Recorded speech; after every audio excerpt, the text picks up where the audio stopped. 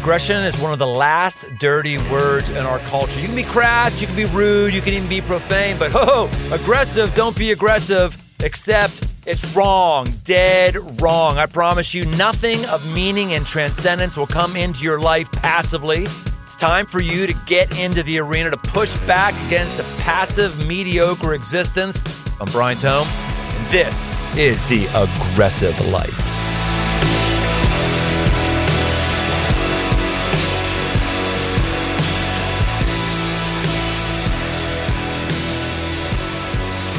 Welcome to this episode of The Aggressive Life. You know, your life is going to be defined by your decisions. The aggressive life is not one of going around and punching people.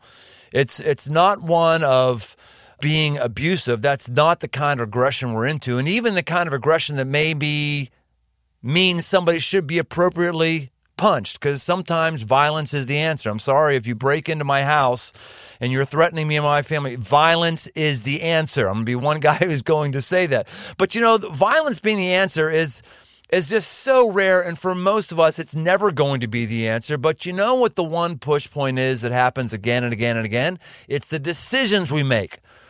Successful CEOs are those who make decisions. They may not be those who make the best decisions. They're simply those that make decisions. Colin Powell, when talked about what it means to be a great general, I heard him say once that in reality, you cannot wait for 100% of the data to come in. In fact, if you wait for 90% of the data to come in, it's going to be too late.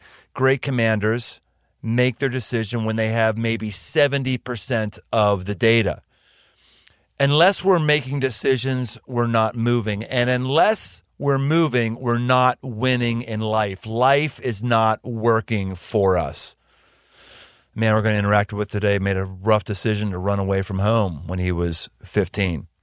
He made a rough decision to start a high-end steakhouse when interest rates were ridiculously high. He made a tough decision to not expand his business because he felt like he needed to focus on his kids. He made a tough decision related to O.J. Simpson, the very first tough decision that was really made in the aftermath of that case way back when. He's still making tough decisions, and I want us to learn from him, because your life is only going to be as great as your decisions are. Let me say it again. Your life is only going to be as great as your decisions are. And no one's going to say our life was great because we decided to balance our checkbook. Wee-hee, wow, wonderful. No, that will not make your life great. Your life will not be great because you chose to pay your insurance premiums on time. Woohoo, yippee. Your life will not be great because of that. Your life is going to be great because there's going to be decisions that you're faced with that there's not a book on, that you haven't learned what the right answer is in school, that your parents may not even know because they haven't been in that exact situation. So when you are in that situation, with the opportunity to make that decision, the right decision, that's going to define your life. It's going to define whether or not you're going forward or whether you are going backward. Today, we've got a very special guest. His name is Jeff Ruby. He is a restaurateur, a business owner. He is a philanthropist. He has 6 restaurants in 3 states. 7 and 4. 7. No. I'm introducing you. Oh. Do not be aggressively just jumping in.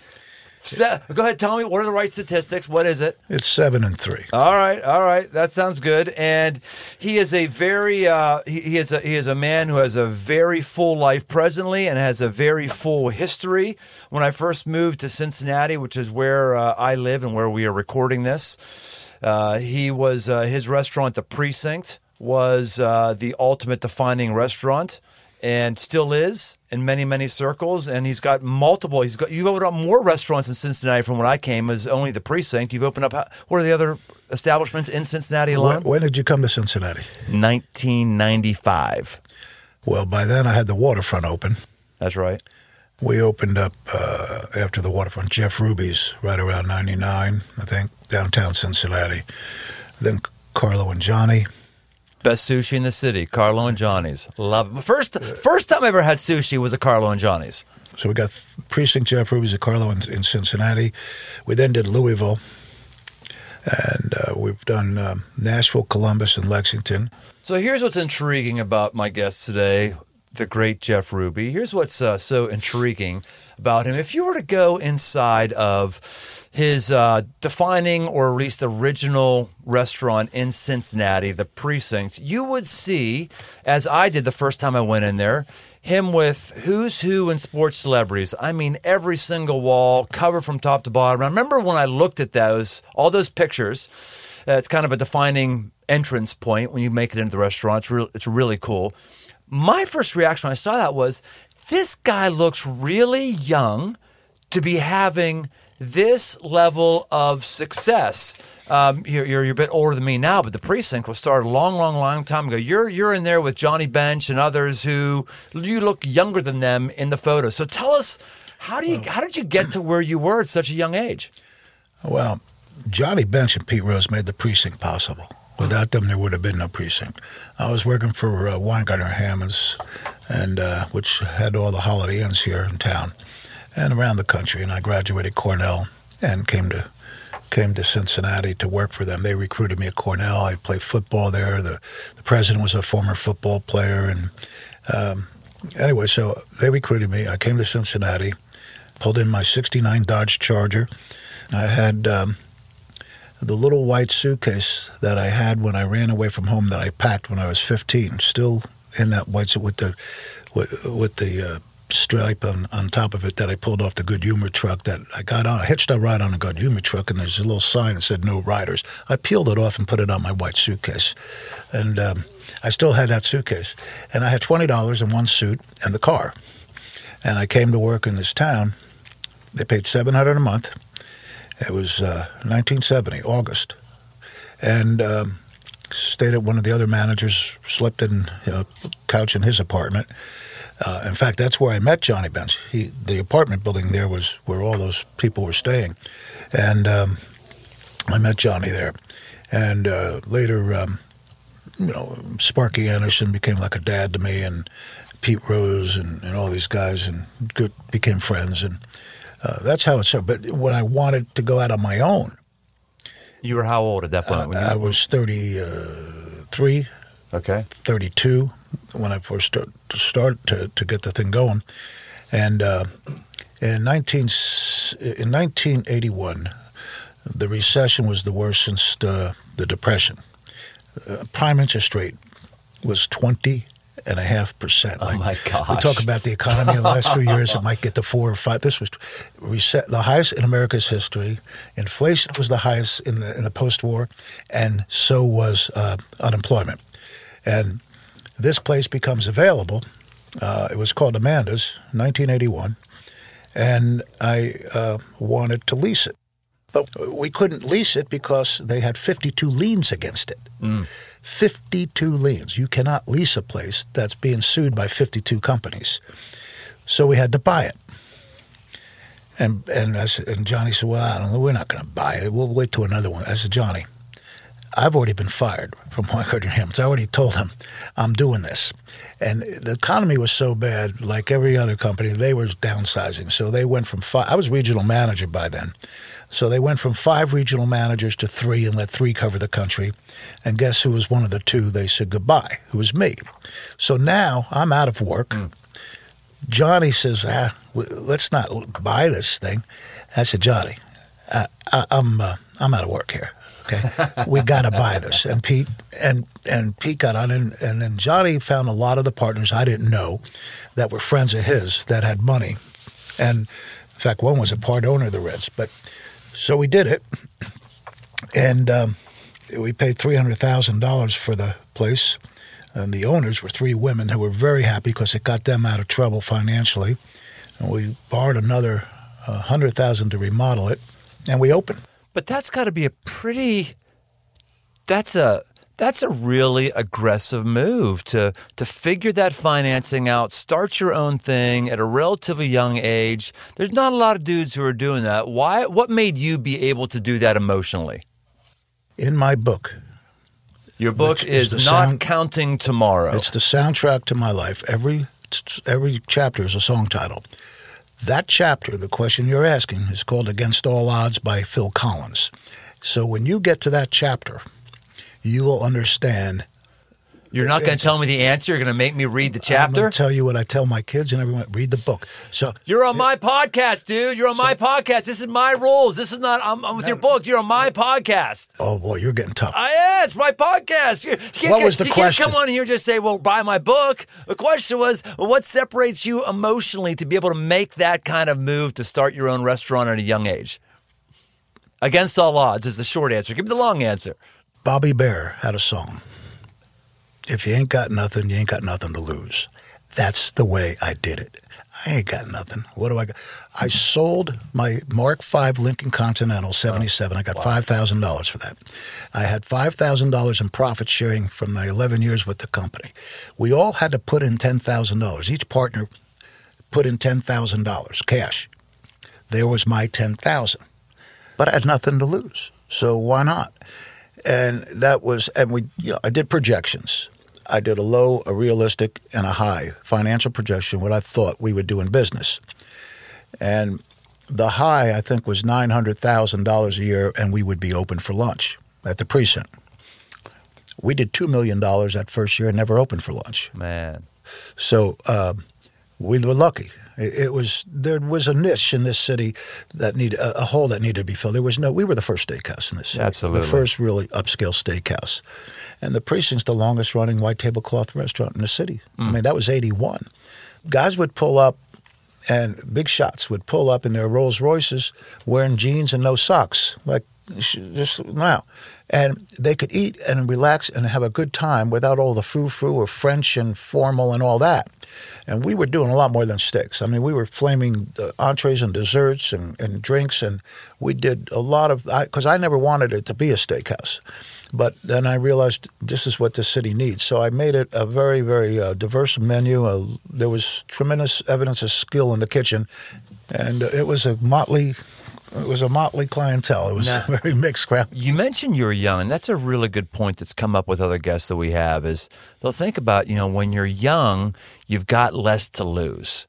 You don't maybe have a family, you've got less money in the bank. Putting it all on the line is one thing when you're 30-some.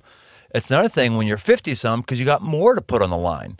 As you've gotten older and as you've amassed more successes in more cities, is it harder for you to put it on the line, or are you used to it, so therefore it's easier? Well, when I did it in 81, I got married a few months later, and I had Brittany just a few months after we opened. She was born the next year in 82, and had Brandon all within a year, just about a year. So now I went in there a bachelor, and now I got a little house in Loveland I paid $40,000 for. Now I got a big house in Anderson Township, and I got 2 kids, and back to back. And then a few more years later comes Dylan. So now this place better make it. Yeah, that's right. But 6 years went by. People say, "Man, you're hot. You got to open up another place." I said, fires are hot too, but fires burn out eventually. This could burn out. I'm not doing another restaurant yet. Let's see how long I can ride this wave and keep it up. Now, many of our listeners in cities that are outside of Cincinnati may have never heard your name before, but I'm going to talk about something. We're going to talk about something now that they're going to go, "Oh, I know that guy." It was, for me, just a classic example of using your power, using your influence, doing something that other people would be afraid to do. And I don't even know if you know I'm going to ask you, but take us way back. You already know. O.J. Simpson. O.J. Simpson, some of us, this is how you know you're getting old, Jeff. You know you're getting old when there comes a mini-series on the O.J. Simpson case on TV a few years ago, and your kids know nothing about it. Like, my kids had O.J. Simpson, really, that happened? They had no idea. The hostess that sat him didn't know who he was. Crazy. And she was 19. So let's go back there. O.J. Simpson, he gets acquitted, comes into one of your restaurants, and what happens? Well, that trial, that verdict has set race relations back so far since then. It's made it a lot worse. What happened in that trial was called jury nullification. That trial, after those cops kicked Rodney King like that and got away with it. And if you look at the video of the Rodney King tape, I mean, and then he's the one that said, why can't we all get along? Yes. And those cops all got acquitted. What was on trial was the police. To get back at the police for what they did to Rodney King, they were found not guilty. We're going to find O.J. It was not going to work. So here's the deal. It's the night before the Derby. It's our first Derby. And the place is packed. I mean, really packed. And my manager, the GM, had 2 armed, uniformed Louisville policemen working at the entrance to make sure, plus there was a cover charge just to come in if you weren't having dinner, and it was all new to us. So the place was packed. I got a GM. We've been open about 10 months, but this is our first Derby. And I can't find a place to sit down. So I have to go up the steps of the stage, sit on a corner of the stage. The band's playing because that's the only place I could sit. So I sat on the stage in a corner. No one could see me there. And I got Jack Daniels and I got my Arturo Fuente cigar. Some guy comes up, it's all giddy. Hey, OJ's here. He thought that was great. Now, I had known OJ because over the years he'd been to my places. Been to the waterfront. We've had drinks. Took a picture at the precinct. I got to know OJ. He was a nice guy. I liked him and everything. I'm sitting there. Now he's murdered people, though. And he's written a book, and he's got an $850,000 advance. Here's how I did it. Here's how I murdered the mother of my children, and another kid who had just happened to be a busboy at a restaurant they were eating. Here's how I did it. And he gets paid $850 advance.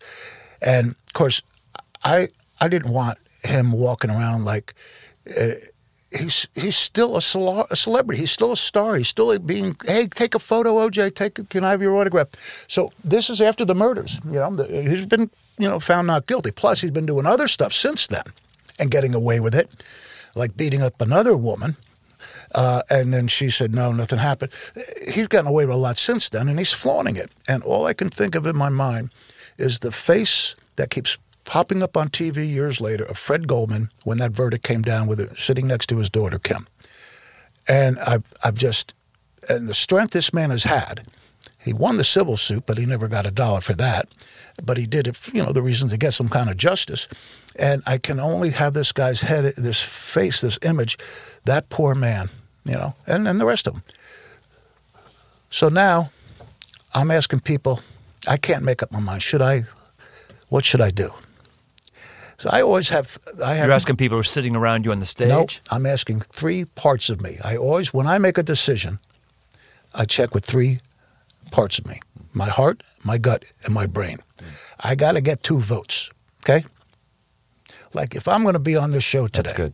Okay? I'll ask. My heart says do it. My gut says what is I got to get 2 out of 3. Any That's big good. decision, I not like this. it. I'm kidding about the show. So, what do I do? Do I throw him out or not?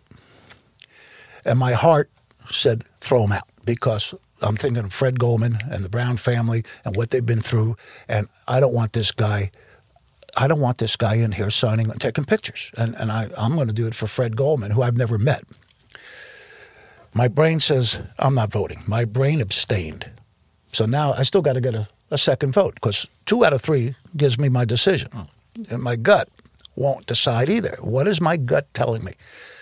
Do I do this? My brain, I went back to my brain. My brain won't tell me if this is smart or stupid, and it never to this day voted. I got to wait on my gut because my heart said do it, throw him out. My gut won't vote. So finally, after 3 or 4 sips of that Jack Daniels and 3 or 4 puffs of that cigar, my gut said throw him out. Boom, that was it. I had the second vote. My brain would not get involved. So I get off the stage and I'm Now, stop right there. Your brain wouldn't get involved because you were having a hard time juggling he used to be my friend kind of thing? No. I never consider him a friend. I knew him. I liked him. We took pictures together. But my brain is this going to backfire where people are going to be so upset that I threw out superstar Very complicated. O.J. Simpson, okay? And And you know what? Then you got the fact that he's black, which that never came into my mind. The brain never thought about it. The brain thought, are people going to hate you for this? You've got 500 people in the restaurant. What are they going to do? Are they going to start throwing stuff at me for throwing out O.J. Simpson? He's still a hero. Are people going to like this or not that I've thrown out a superstar? Okay, is that going to hurt my business and me? And I didn't. So the brain didn't vote. It was for the heart and gut. So now I got to find him. Nobody knows where he is. I'm asking people, where's he? And finally one says, oh, he's in the Churchill room. You got a room back there. I go back there, and there's a few different tables there, people. And there's a table. OJ's sitting there, and nobody else is at the table. And he's looking at me, and I walked in. And I didn't know this, but my GM could tell I was upset about something by the way I was storming back to the Churchill room. He followed me. I didn't even know he was following me. And I looked at OJ, and he looked at me, and I said, I'm not serving you. And to my surprise, and he didn't. He just stood there. He just sat there. And then finally, my manager says, I went like an umpire, you're out, motion with my thumb and my arm, which my manager saw that from behind. And he just kept looking at me. And I walked out the door, because that was a kind of a private room, or it could be public. There was a door there. And he comes out of the room, walks down the hallway, he sees me, just outside the door, and he said, I understand. Is it okay if I find the rest of my party? I got to tell them we got to leave. They're all in here somewhere. He was but he recognized me. He knew from the past. And I think that was what it was. So he was so nice about it, I damn near changed my mind. and I almost shook his hand or patted him and said, thank you, but I didn't. So I didn't know if it was smart or not. We had death threats, and I did a lot of death threats and all that. I thought was so impressive by that, looking back on that. But it turned out to be, good. It did turn out to be good, but I don't want anyone to lose the fact that was an amazingly gutsy call. When you made that call, there was a primal yes that went up from America, because up to that point, no one had taken a stand on anything. You had people who were in the news media giving their opinions on TV, but you're the first guy that stepped out and did something that could really, really hurt you. That's you know what interesting. I mean? I said, Bill Hemmer on Fox News? Yes. He's an elder kid from Cincinnati, elder high school. So he calls me. They were all the media was calling me. I said, Bill, why is this such a big deal? He said, because you're the first one that's had the courage to do it. He's never been told to leave a business since those murders, since the verdict. You are the first and only one that's ever done it. Families, you're really big on being a father figure to a lot of younger folks. How's that come about? Well, I ran away from home when I was 15. I was another aggressive thing. Yeah, I've always been this. My attorney once recently told me I'm a rebel and a renegade, and I guess he's right. But my mother was married 4 times. I call them my forefathers. And my senior year, I ran away when I was 15, my sophomore year. And I packed a little suitcase, jumped out the window of my bedroom, and packed a suitcase with my clothes and hopped on a Good Humor truck. Every child needs to have a parent they want to make proud. I never had a parent that I wanted to be proud of me. My mother, I didn't care if she was proud of me. I found out my senior year who my real father was, who she never married. He was an attorney, and he had money, and he was doing well, and I could have called him when I found out my senior year of high school. That's who your real father is, not who you thought all these years. I could have called up that real father and said, hey, I'm your son. You know it. I'm struggling to get by. I'm living in a rooming house paying $8 a week with a bathroom down the hall, and I'm sharing that with old senior citizens. And I'm your son. Why don't you send me, why don't we meet? Anyway, why don't we say hello? I never did that. I just wanted to be self-reliant. I didn't want anything to do with anybody helping me. But every kid, don't you want to make your dad proud or your mother proud? Or, that's the way. Well, I never had that. And I had a lot of chances. 4 stepfathers, you think one of them, they'd want, I'd want to see, boy, I really want him to be proud of me. And when I ran away from home and my football coach became that person, that football coach, I wanted to make Jeep Bednarik proud. He was the varsity football coach. I had him in homeroom my freshman year. I was the last kid to get a jersey on the freshman football team. Two kids, one jersey left. Everyone else got their jersey, and we had to fight it out until one person was laying on the ground and the other one that was still up would get the last jersey. I never played my freshman year. And then Jeep Bednarik started me with his big forearms and a man's man and took me under, and I wanted to be good. And he became that person. And because of what he did to change my life, I finally had someone I wanted to make proud. He'd come to my wrestling matches. I could see him there at my wrestling matches. You think I'm going to lose that match? My sophomore year, I went out for wrestling. I never won a match. My senior year, I was wrestling. I never lost a match. The difference was Jeep Bednarik. I wanted to be first-team All-State. I wanted to be the leader on the team. I was first-team All-State linebacker and offensive guard, captain of the team, and we went undefeated. And Jeep, in the summer when he wasn't allowed legally to have practices, I could conduct the practices for the team, and he had me run the practices in his absence. Well, that's what he did to change my life. And I made it all through high school. I wound up going to core. I had an F average my freshman year. F. I was thrown out of algebra and put in basic arithmetic. 2 times 4 is what?